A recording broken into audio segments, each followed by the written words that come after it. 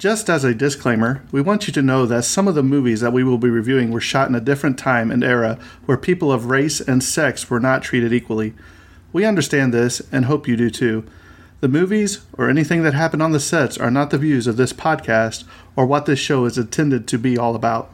Exactly. And we want to give due diligence in presenting the movie and not the views of the cast or directors or anyone involved. But we also feel it's necessary to let the audience know some of the background information to get a feel for what was happening at the time of shooting the film. Again, we hope you understand that we do not agree with everything that went on, and we just want to give out the information. And with that being said, hope you enjoy the show.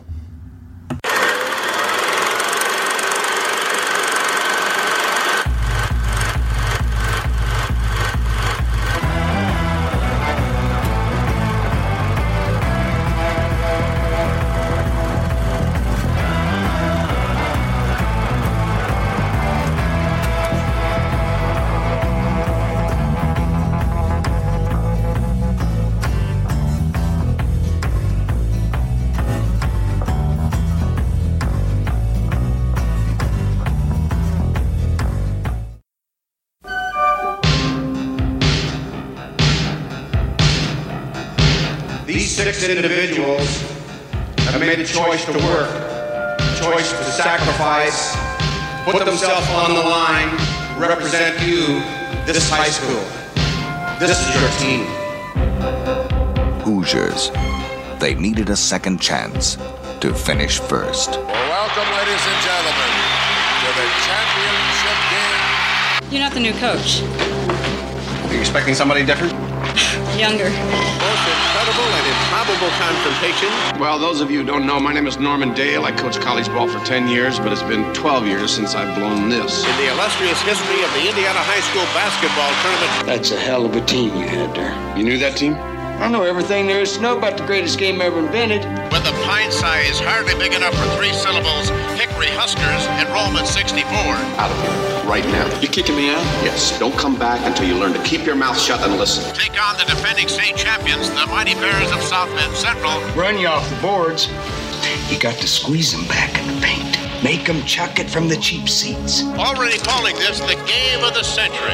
I've seen them, the real sad ones. They sit around the rest of their lives talking about the glory days. News people from all over the Midwest are here to witness Hoosierland's version of the Cinderella story. It's got to work out this time. That's it for good. The starting lineup for the Huskers. Well, my boys only know basketball, farming, and school. A basketball hero around here is treated like a god. You know, most people would kill to be treated like a god just for a few moments. Forget about the crowds, the size of the school, their fancy uniforms, and remember what got you here. If you put your effort and concentration into playing to your potential, to be the best that you can be, I don't care what the scoreboard says at the end of the game, in my book, we're going to be winners. Let's win this and for all the small schools who never had a chance to get here. I love you guys. Gene Hackman, Barbara Hershey, Dennis Hopper. Hoosiers. They needed a second chance to finish first.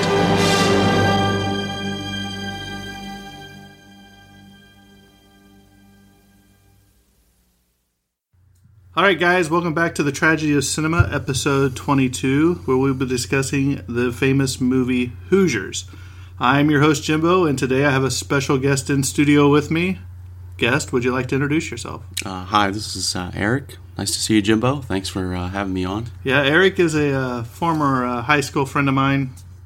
We haven't really seen each other in 25 years, save for one time about a month ago where he had listened to the podcast and wanted to reach out. So we've since rekindled, and we've been talking a lot these last couple of weeks. So, Eric, it's good to have you here. Thank you. A lot of people may not know what Hoosiers is. What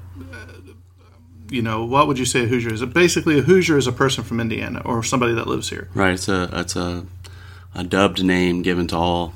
We don't call ourselves Indianans. We call ourselves Hoosiers. Right. So, but before we get too much into further, of course, he's filling in for Terrence since Terrence doesn't really do sports movies. There'll be a couple he'll sit in on, but We're going to throw the ever-famous question to Mr. Eric Cummings. So, Eric, my question for you today, and you have no knowledge of what I'm going to ask you. I do not.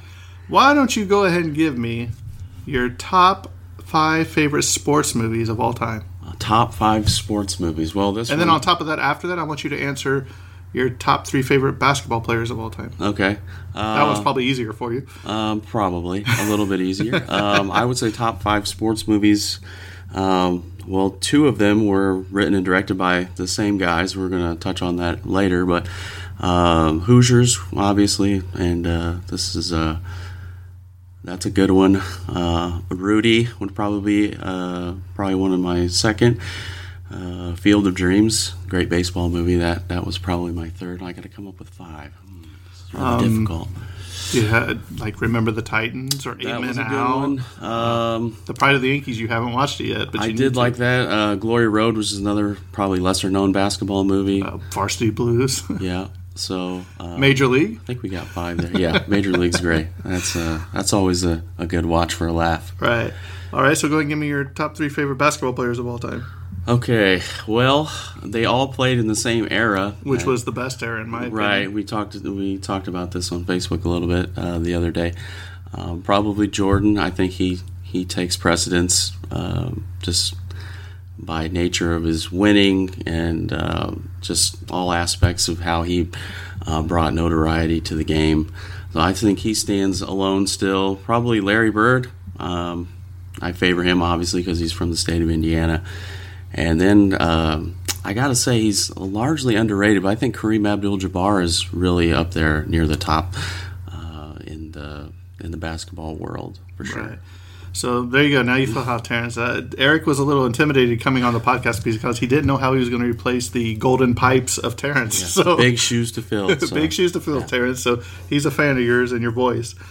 So let's go ahead and just jump right into this. Eric's actually going to take over for Terrence. He's actually going to run through the technical aspects, the awards, and all that. So we're going to go ahead and give it to him, let him run with it. Go ahead, Eric. Take it away. Okay, Hoosiers. The release date was February 27th, 1987. It had an estimated budget of $6 million. This is the conversion. Is the conversion rate, yeah, $14 million in today's dollars. And it grossed $28.6 million. And that would be $66.8 million in today's money. So I think it did very well, despite Gene Hackman not thinking so highly of it. But it was directed by David Anspaugh and Angelo Pizzo. I'm not for sure how to pronounce his last name. The technical aspects, the runtime was 1 hour and 54 minutes, so that'd be 114 minutes. The sound mix was Dolby SR. And again, you'll have to forgive me because I'm not familiar at all with these technical aspects, but we'll plow through them. Color was CFI color, and the aspect ratio was 1.85 to 1. And the camera was camera Airflex camera and lenses. And the laboratory was Consolidated Films Industries, CFI in Hollywood, California. The film length was 3,112 meters. And the negative format was 35 millimeters. The cinematographic process was spherical. Printed film format was 35 millimeters. And you made it through that. You know, the cinematographic. You know, a lot of people mess up on that, but I think you got that one right. Yeah, well, you know, I had to practice a little. So the awards category, we moved on to the most important at the top of the list, the Academy Awards in USA 1987.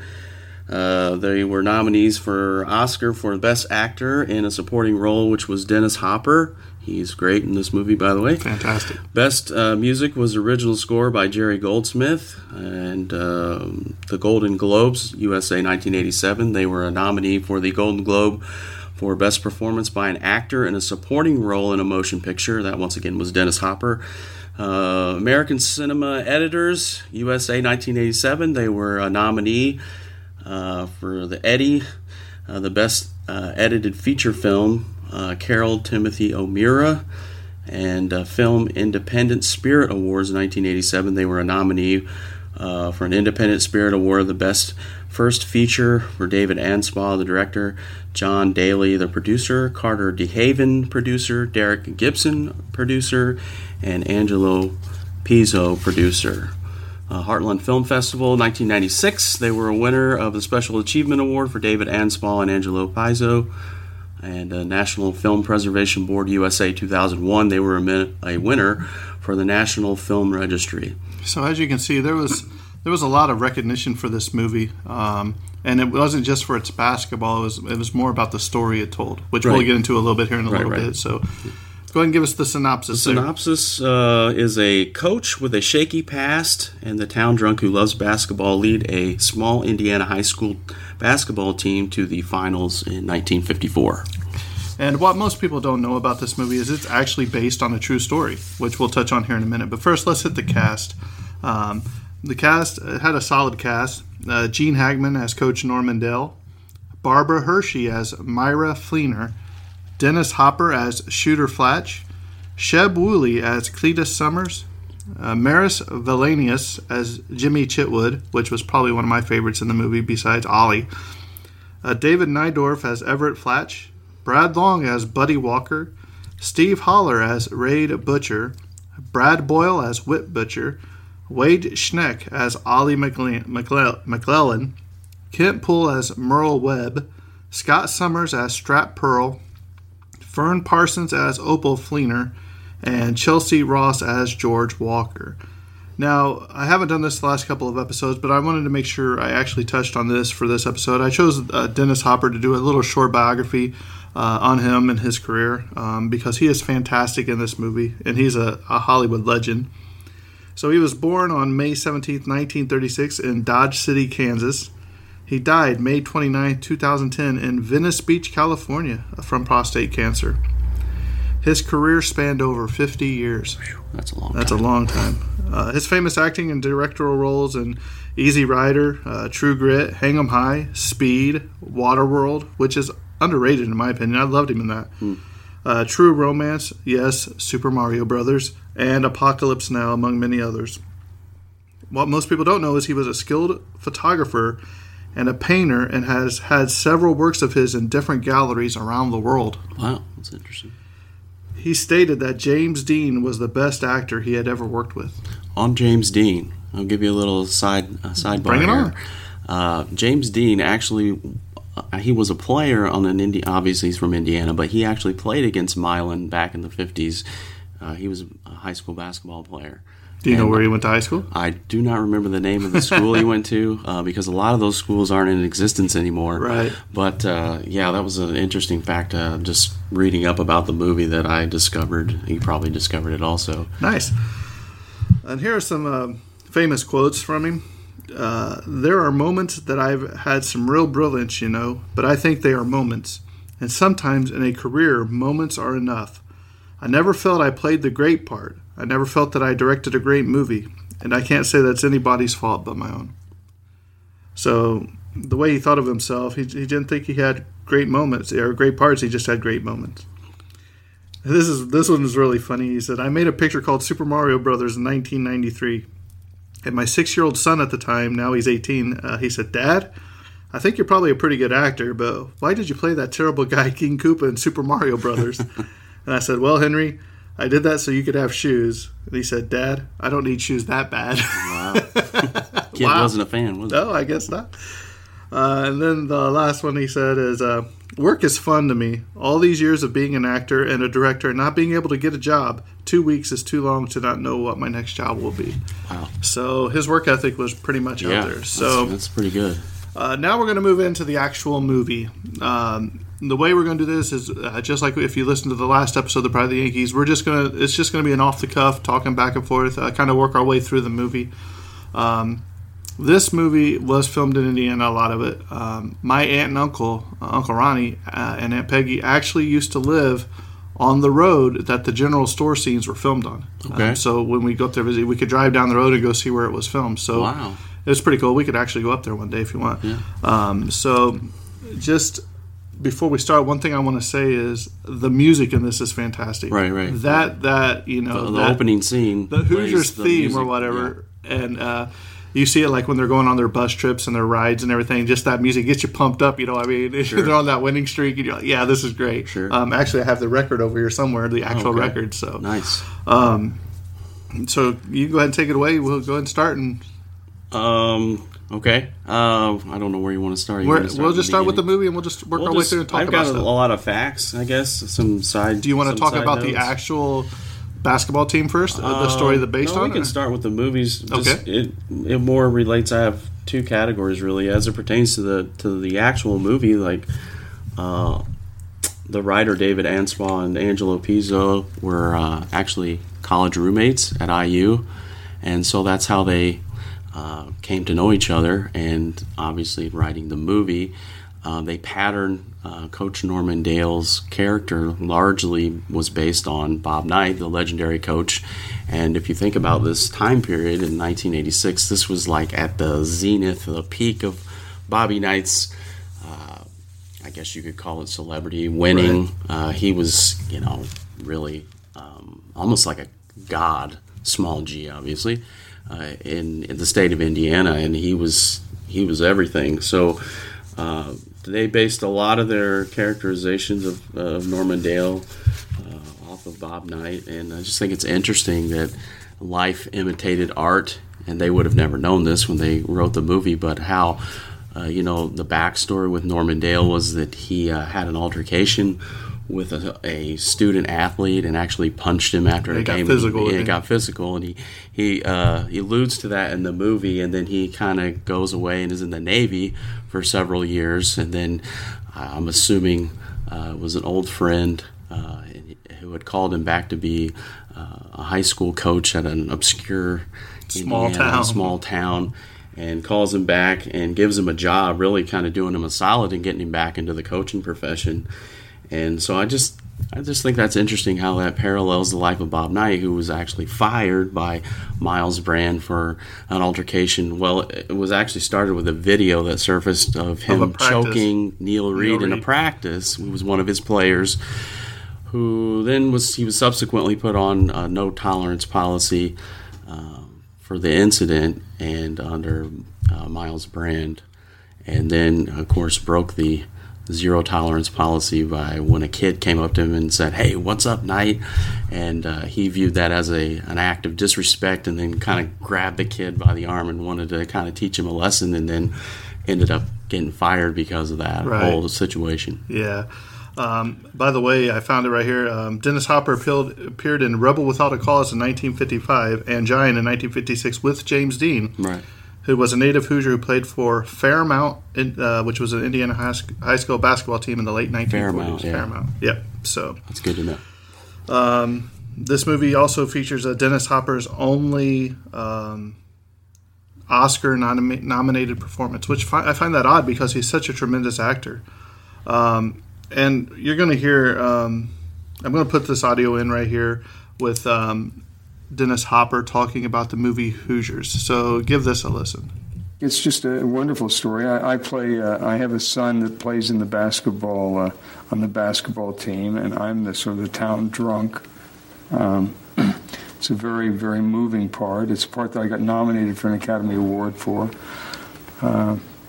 The only time that I was ever nominated as an actor. It's about a coach who comes back to this small town who's been banned from basketball because he hit one of his players. They went to the state championship in Indiana, which is a very big thing in high school, and they beat the big professional, the guys that were going to become professional basketball players. Big O, Oscar Robinson, who was a professional who played in the final game against them, said he came on the set while we were shooting, and he said, in my professional career, every time we were we had a big underdog against us, I always thought of these little white termites that were so small we couldn't even find them. They just ran all around us and whipped us. He said, I never forgot that game.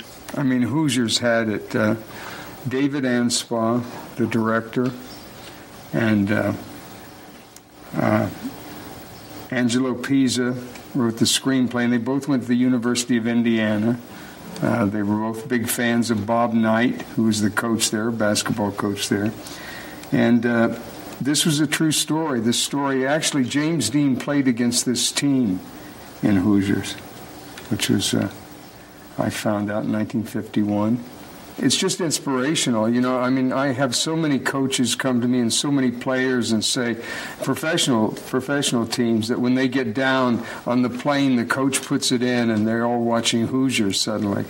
So, and it's the first time in my career, because I play so many villains, that little kids came up to me and called me coach. Gene Hackman is wonderful in that. And all the kids, none of the kids had ever acted before. So Gene spent an awful lot of time with them and really worked hard with them. But we'd sit over on the side, and Gene would say to me, this movie, what are we doing in this movie? How crazy is this? No basketball movie has ever made any money. He said, not college, professional, nothing. And we're doing a high school basketball team. We should have our heads examined. And he said, why don't they shoot the money? Come over here and shoot the money. They're always shooting those kids playing basketball.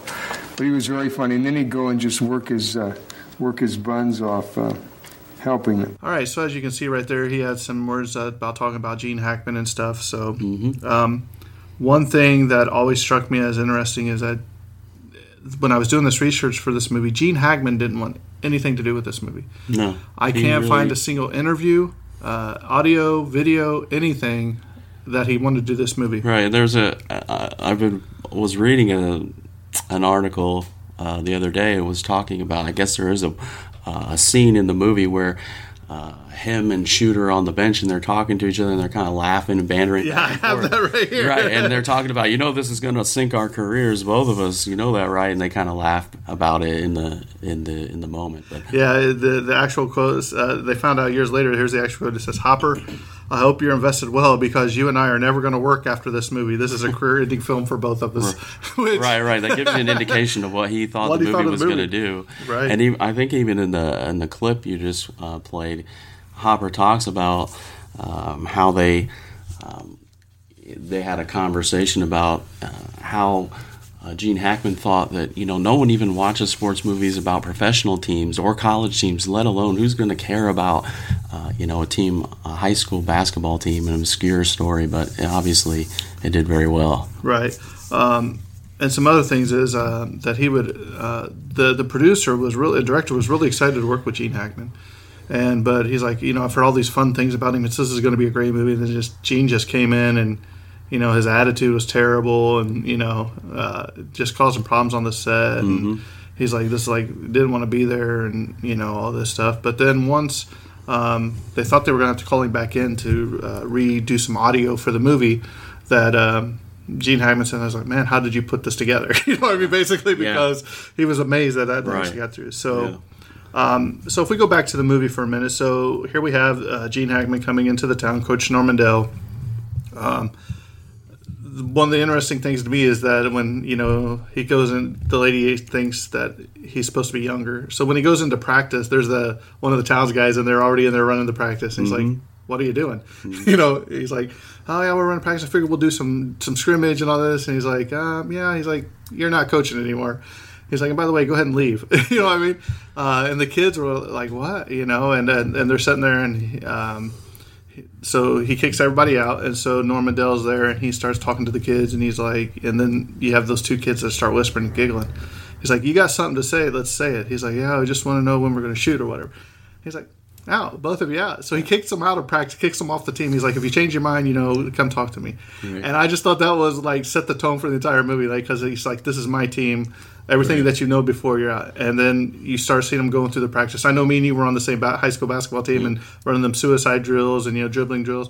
And that's what he put them through. He just put them through, the fundamentals of the game. Right. Sure. He said, anybody can shoot the ball. He's like, but we're not going to be tired on the court. We're going to give everything we have, and we're not going to be the ones that are tired on this. Yeah, they couldn't be. They only had 6 players. Right. And, 5.5, as the one guy says, because Ollie. So I just thought that was really cool, how they transitioned to that. And then, the one guy comes back, the guy brings his son back in. He's like, Coach, I'm really sorry. I'd be appreciative if I can be back on the team. He's like, well, we still got an hour of practice. Go get dressed. And then the dad's like, these guys bothering you? And he's like, yeah. He's like, all right, guys, you heard him. Get out. And he kicks them all out. That actually was an interesting note that I wrote down that might have been taken from the actual coach of Marvin Wood.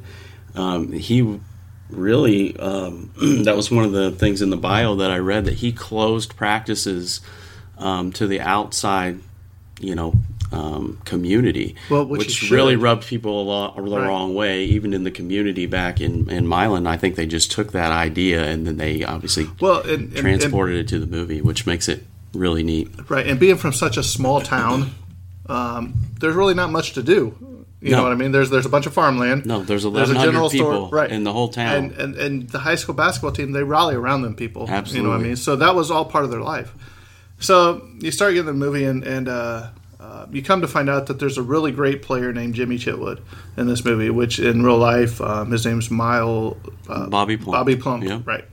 So they're all like, well, we're not going to win anyway because Jimmy's not here, you know what I mean? But what you see in the movie is you see him just peeking around corners, you know, watching the practices, and you hear him, people talking, you see him in the crowd, you know, and one of my favorite scenes in this movie is like it's one of their first games, and they only have 6 players.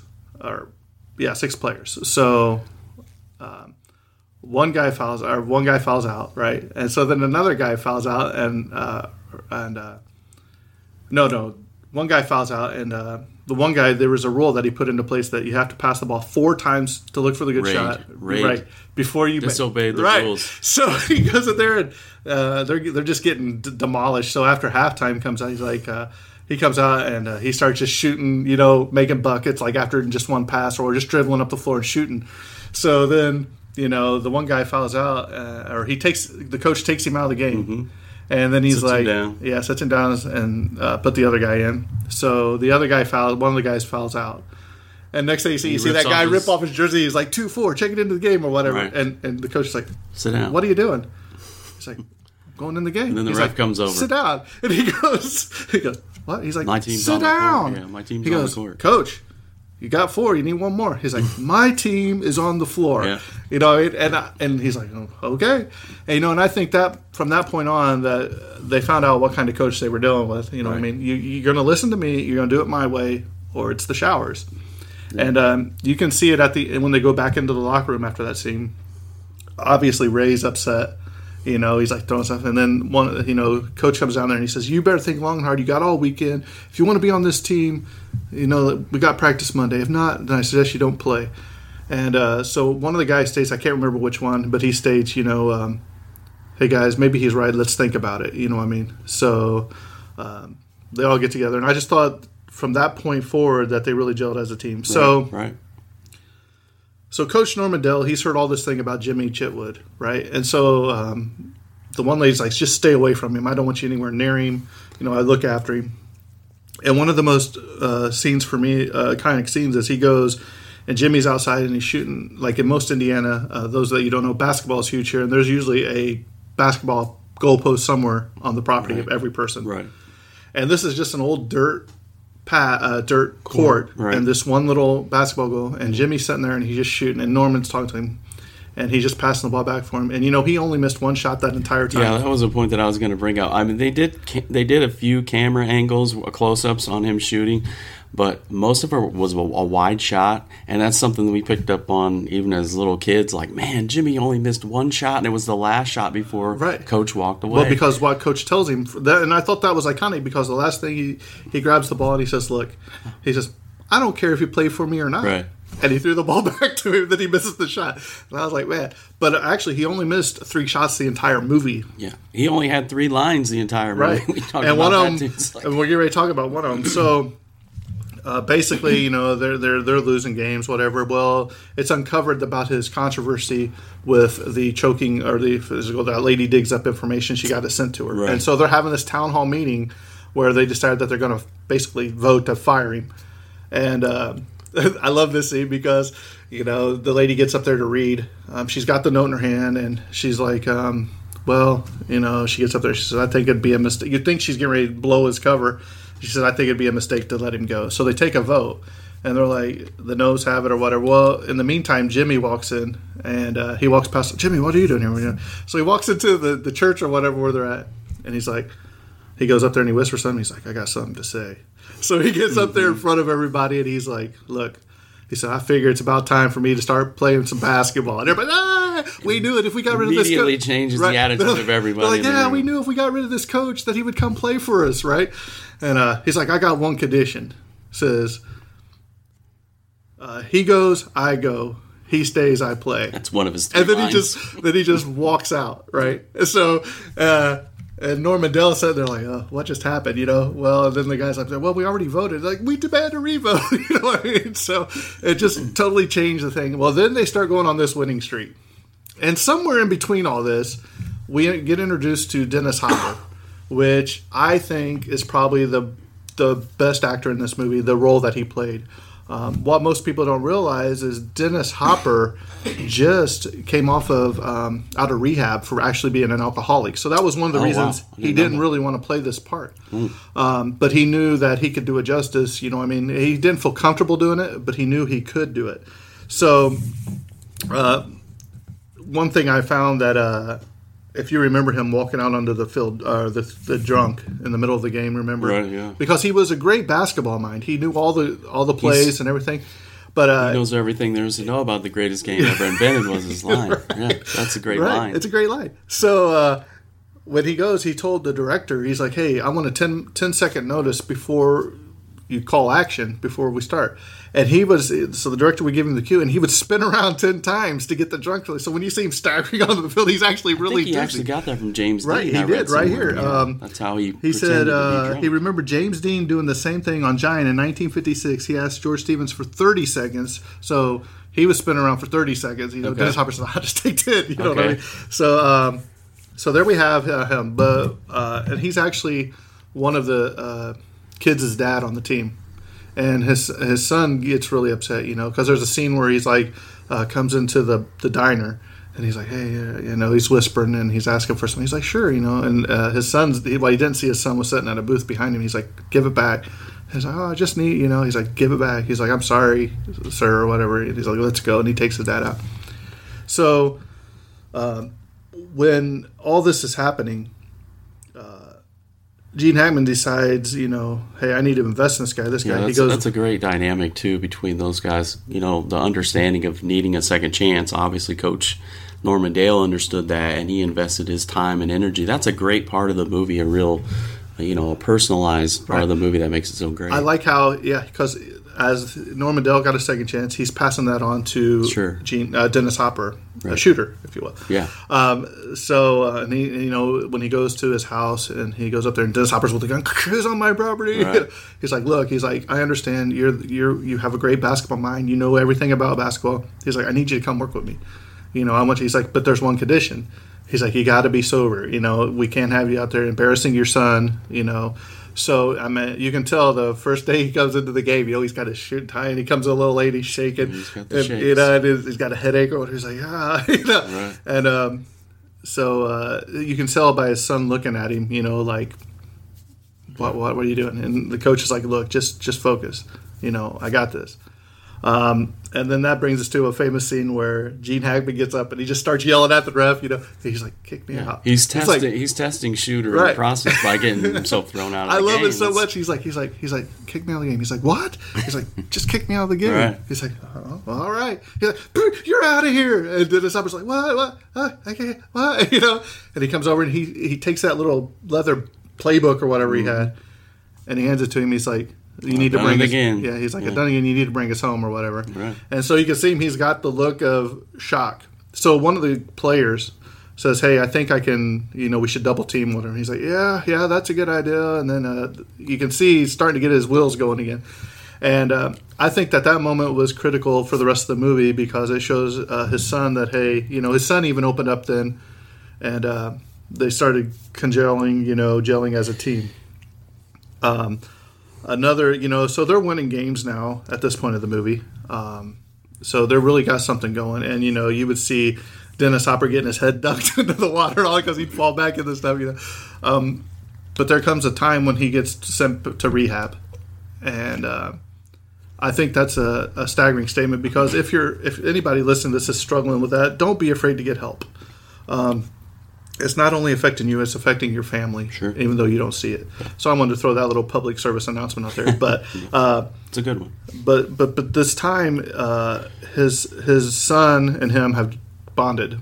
And you can see that as they're going through the rest of the series. But we finally get up to the game. I don't remember if it's a playoff game yet or not. But basically, you know, they get in a fight, and one guy gets shoved through like the trophy case. His shoulder is bleeding, so Ollie has to come into the game, right? So they foul Ollie, and Ollie's basically just the equipment manager, you know. He goes to the line to win the game with free throws, right? So he gets up there and he does the granny shot, misses or whatever, and then one guy walks up to him and he's like, "I didn't know they grew him so little down on the farm or whatever." You know, you just wanted to go through the screen and punch that guy. Reggie Miller used to do that a lot. Oh, yeah. Maybe he got it from the movie. Right.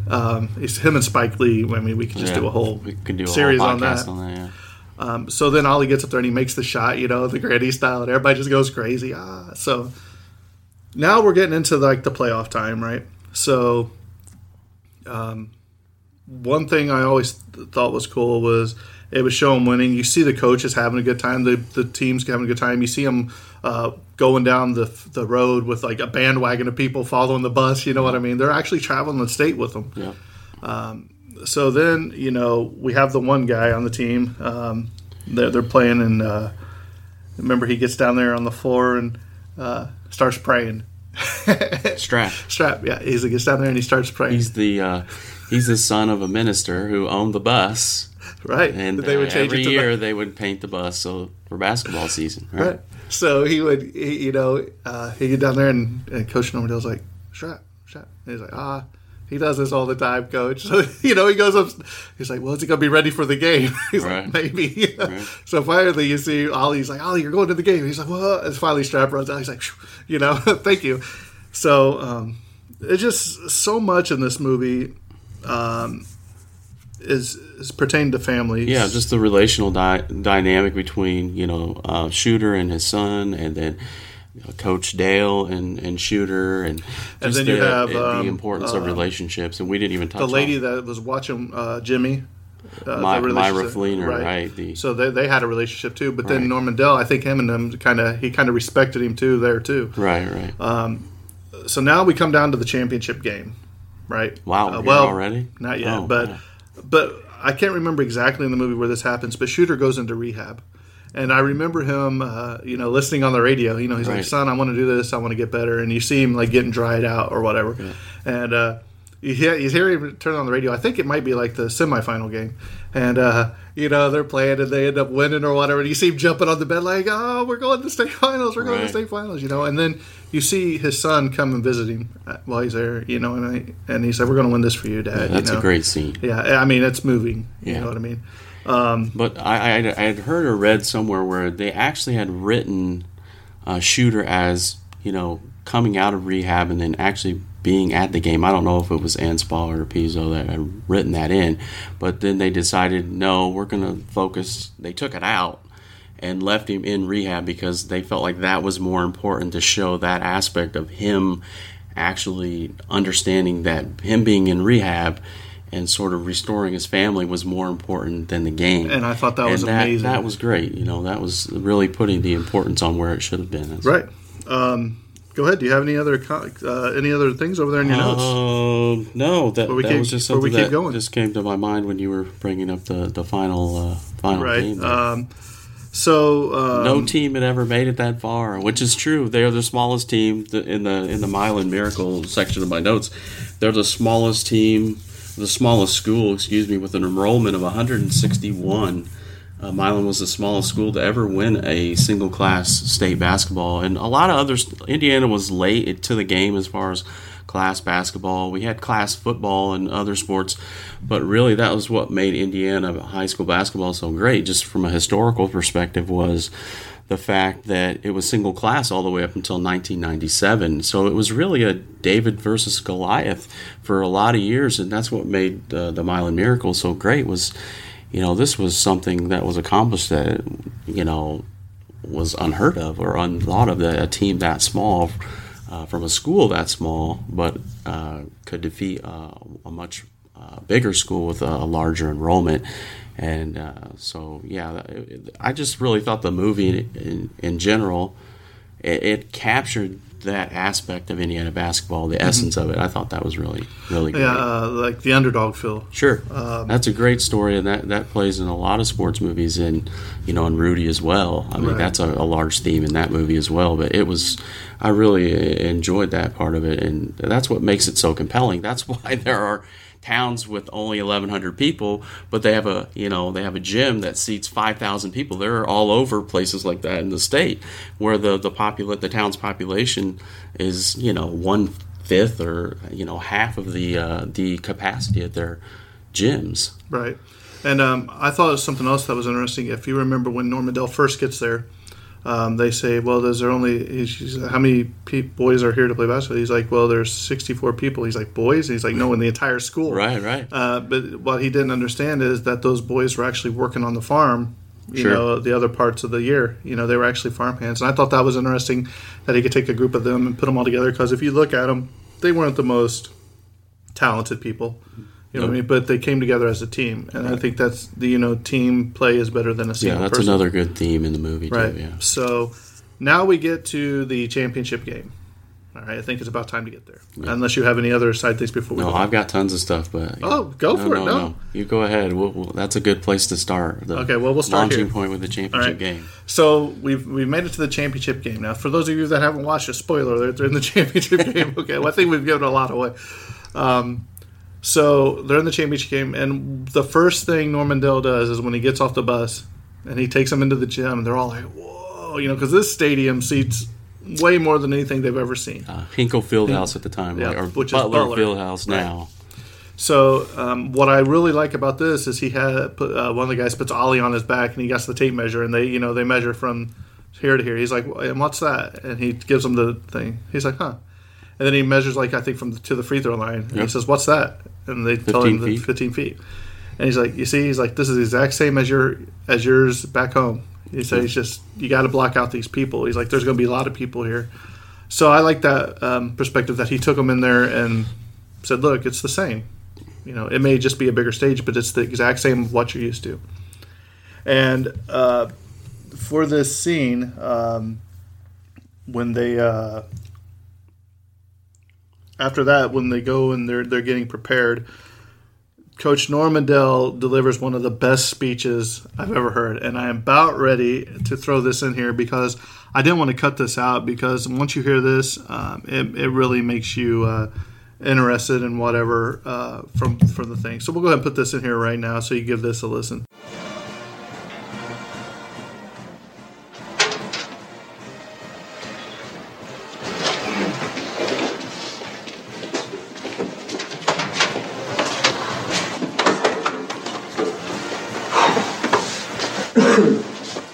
There's a tradition in tournament play to not talk about the next step until you've climbed the one in front of you.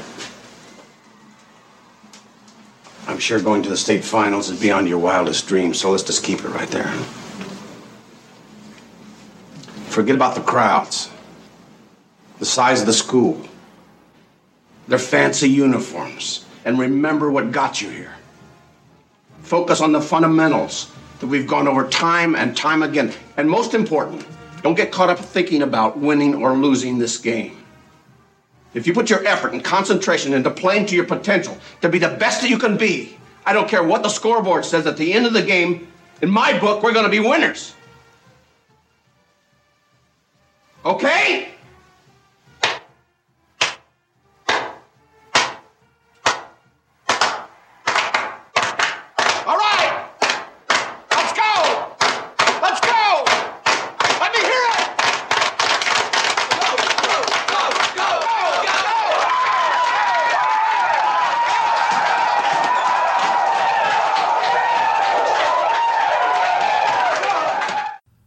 So there you have it. If that doesn't fire you up, I don't know what will. Yeah, I don't know if you have blood coursing through your veins. Right, pumping. I'm ready to go take on the world. Right.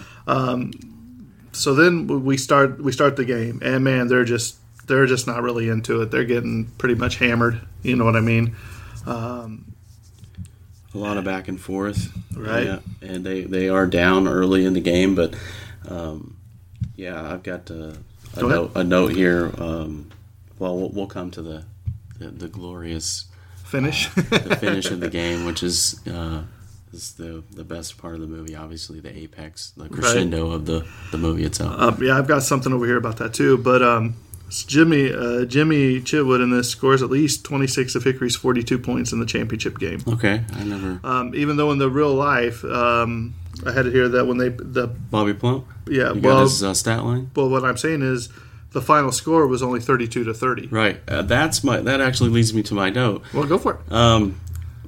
The coach, Coach Wood, the Milan's coach, he was really notorious or famous for what he called the cat and mouse game, which is what we call today probably we probably would call it a four corners basketball. And obviously there's no shot clock in high school basketball, so a lot of difficult. If you were playing a difficult opponent, it was really a game of keep away and run out the clock. Right. So in the real life game, Bobby Plump, who's played by Jimmy Chitwood, Bobby Plump actually held the ball for over 4 minutes before shooting that last final winning shot, which doesn't make for good cinema. So obviously they changed it up a little bit from the actual story, but yeah, that wouldn't have been a very exciting ending if we just watched 4 minutes of him holding the ball. But I thought that was interesting, and it was the actual game was a really low scoring affair, right? 32-30, like you mentioned before. So one thing about that is the Travelers, who sung the national anthem, they never auditioned for it.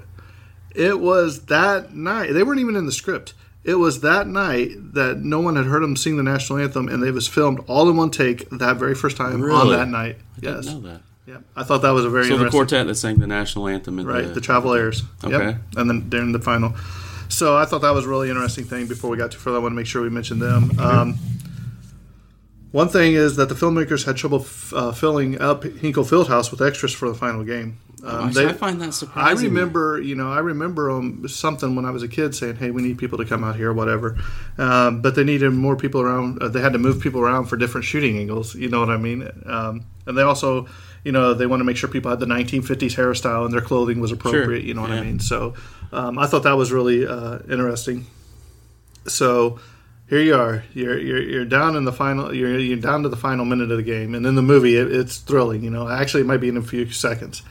And I think there's like 9 seconds left, if I remember right. I can't remember. It's been I seen it about 2 weeks ago. But they go over to the bench. They call timeout, and shooters are best scene in the movie. Yeah, and he's like, I think we're going to run the picket fence. And he tells the other guy that he's going to shoot the ball.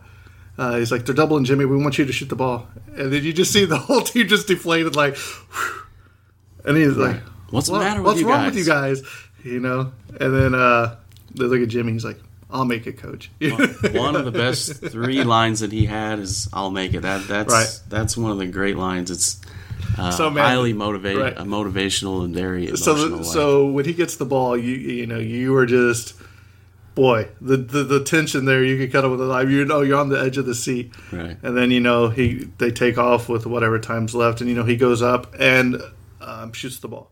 Now, an interesting fact is that they said that they told the guy that was playing Jimmy Chitwood, they said, look, once you shoot the ball, make it or miss it, people are going to storm the court because we're going to do this. We have people storming the court because it's the final shot of the game. Luckily, he made the shot.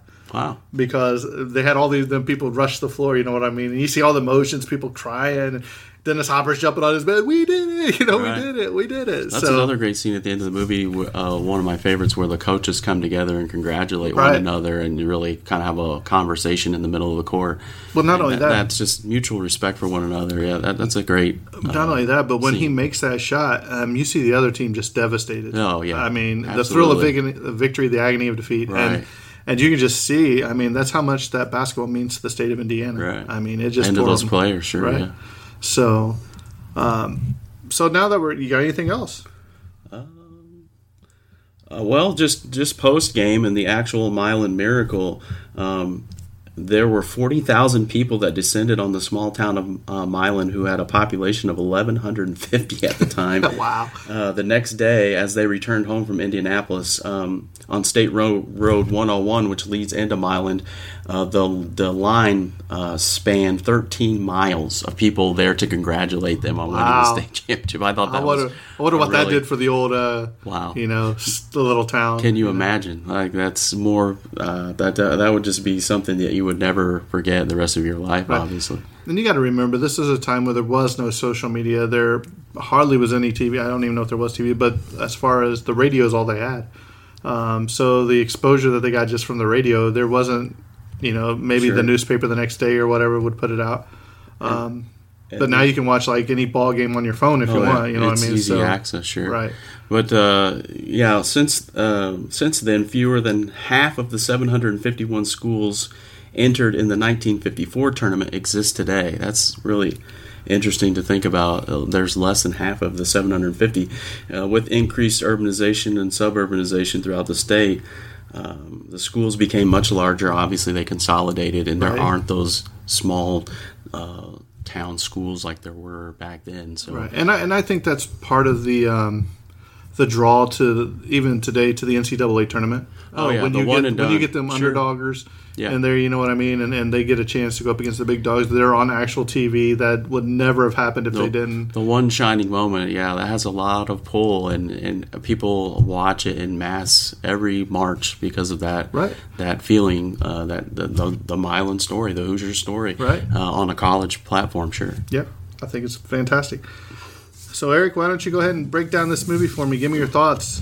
Your feelings. I think you know what I think of the movie. But I know, but what does the audience know? I definitely would recommend it. Not for me personally. Obviously, I'm going to go out there and say I'm biased because I love the game of basketball. I have since I was very young. Obviously, I live in a state where it's played all the time. It's around. But I mean, that wouldn't be the only reason I would watch the movie. There are great storylines woven throughout the entire movie. It's a great inspirational movie. It's emotional at times. It has a lot of great themes of family and teamwork and hard work and discipline. And that's just a couple. And then really in Dennis Hopper's portrayal and the whole how alcoholism affected his family and how he worked to come back from that. It's a great story of redemption. I give it 5 stars, obviously. Not just from the basketball aspect. I mean, we could talk about that all day, but the movie itself, I just thought they did a great job, and I think that's why it's always near the top on sports movies. And what I love about this movie is everything that you said too, but also that it's a pretty clean movie. I don't know if there's hardly anything in it. Maybe one cuss word, maybe 2.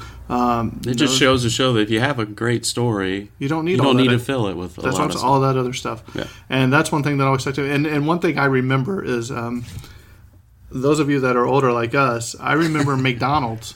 There was one summer season or whatever where you could get 4 VHS movies when you ordered a large meal or whatever. One of them was Hoosiers. Okay. One of them was like Puff the Magic Dragon. One of them was something else. There was like 2 other ones. But this was one that I got on VHS. I wore that thing down, you know what I mean? Yeah.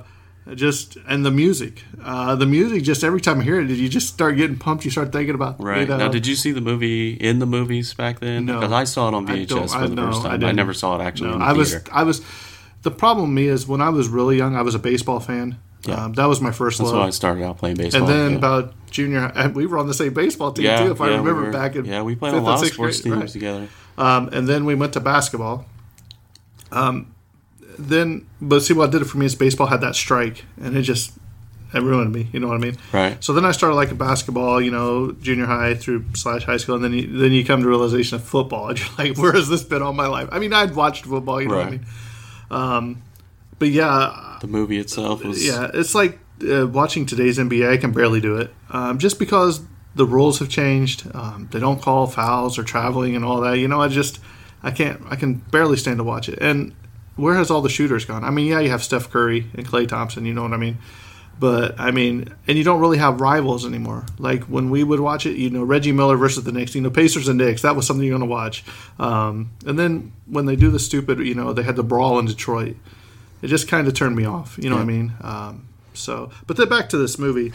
Yeah, I could go on a tangent for a while. But, that's all right. But this movie is fantastic. Even though Gene Hackman didn't want nothing to do with this movie, I think he did an outstanding performance in this movie too. Yeah. And then, of course, Dennis Hopper. One thing also, all the people in this movie, all the players, were from Indiana, except for one, which was the one that played Dennis Hopper's son. He was an actual actor. The players, you mean? They were actually basketball players. I read something somewhere too. Sorry, I didn't mean to cut in. No, you're good. But they had to kind of unteach the guy, the 80s guys. It was like a large casting call for basketball player type guys in the state of Indiana. And, they come into the audition and they're going behind the back and doing all these really, more modern moves. And they had to tone it down. Yeah, they were like, we don't want any between the legs. Yeah, you have to play like a 1950s player, and a lot of the skills were at a higher level, obviously in the 80s than in the 50s, and so they had to sort of tone it down for those guys and tell them, all right, look, you've got to do it this way so that it looks authentic. Well, they also said that the style back in the 50s or whatever was one that they would shoot off one leg. Uh-huh. You know what I mean? A lot of people were used to that. Shot, right? Right. So. If you haven't seen this movie, definitely give it a look. It's definitely one of my favorite sports movies. Although you need to watch out Pride of the Yankees from the last episode because that stuck with me. I mean, it is really fantastic. But this movie resonates for me from when I was a kid. Right. And anytime it's on, I'll just sit down and be like, "Wow, here we go." I'm not paying any attention to anything else when this is on. When I get a chance to see it, so if you don't own this movie, definitely buy it. You will not regret it. And if you haven't seen it and you always want to know what a Hoosier was, watch that movie. Then you'll start to understand what a Hoosier really is. Sure. Well, thanks, Eric, for coming on. Thank you. If you ever want the opportunity, if you ever want to come back, door's always open. Talk some more sports movies. Maybe have you sit in with Terrence, and we'll do some crazy movies. Okay. Maybe have you on a real talk. Okay. It'd be some fun. Get your information too. So I think this episode's coming to a close, and that's a wrap. And cut.